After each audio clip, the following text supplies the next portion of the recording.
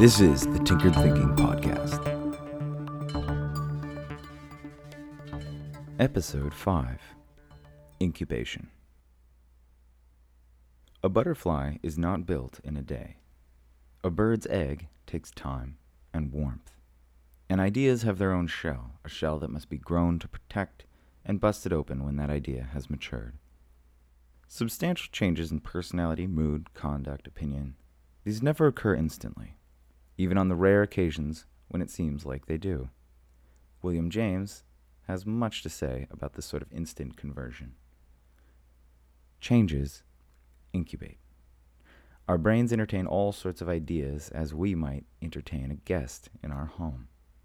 We come across a new concept, and the brain recreates the idea, allows it some rental space in the cocoon cranium, and there it interacts with all the other ideas the brain has recreated from example or created from scratch.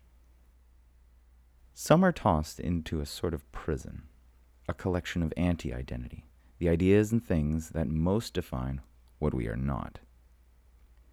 Others are readily accepted and welcomed into the fold.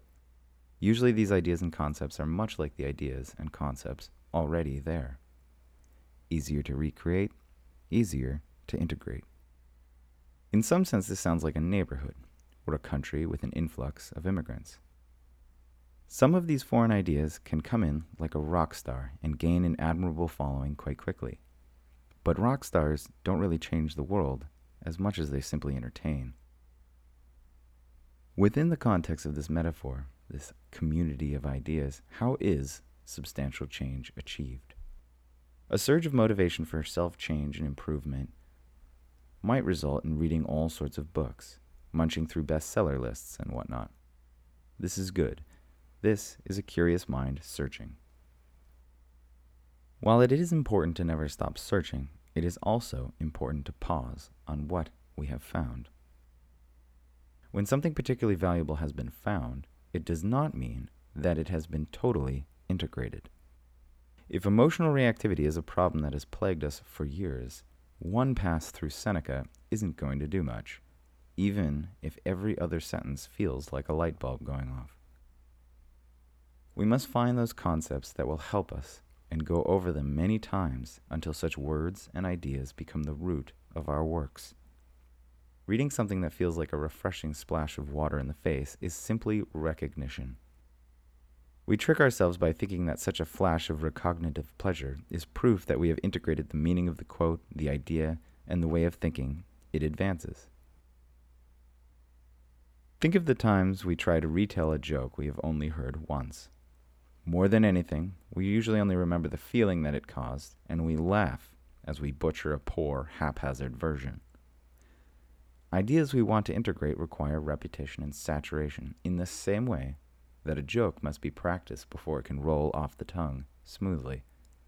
Otherwise, we find our actions betraying the notions that we have singled out with awe. These concepts must be welcomed into the brain regularly, to mix more frequently and more numerously with all those concepts already in our head. After enough time and enough familiarity, a tipping point will eventually be reached.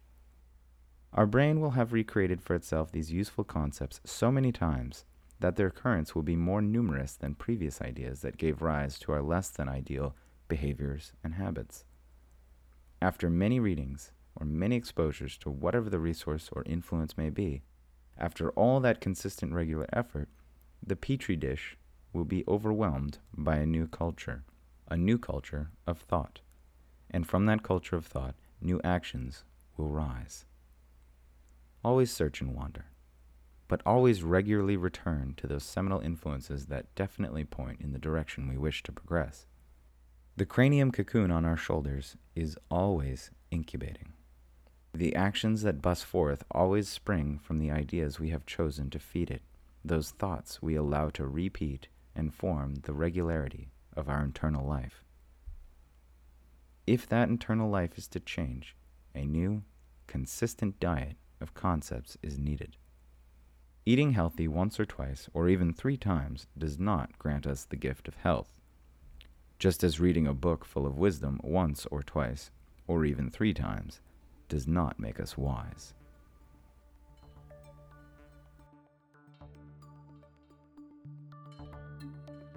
This is the Tinkered Thinking Podcast. Thank you for listening, and be sure to visit our website at tinkeredthinking.com. As always, and like everyone else, please subscribe. And if you'd like to support this work, please visit the support page. Any questions are always welcome. And until tomorrow, be careful about the context.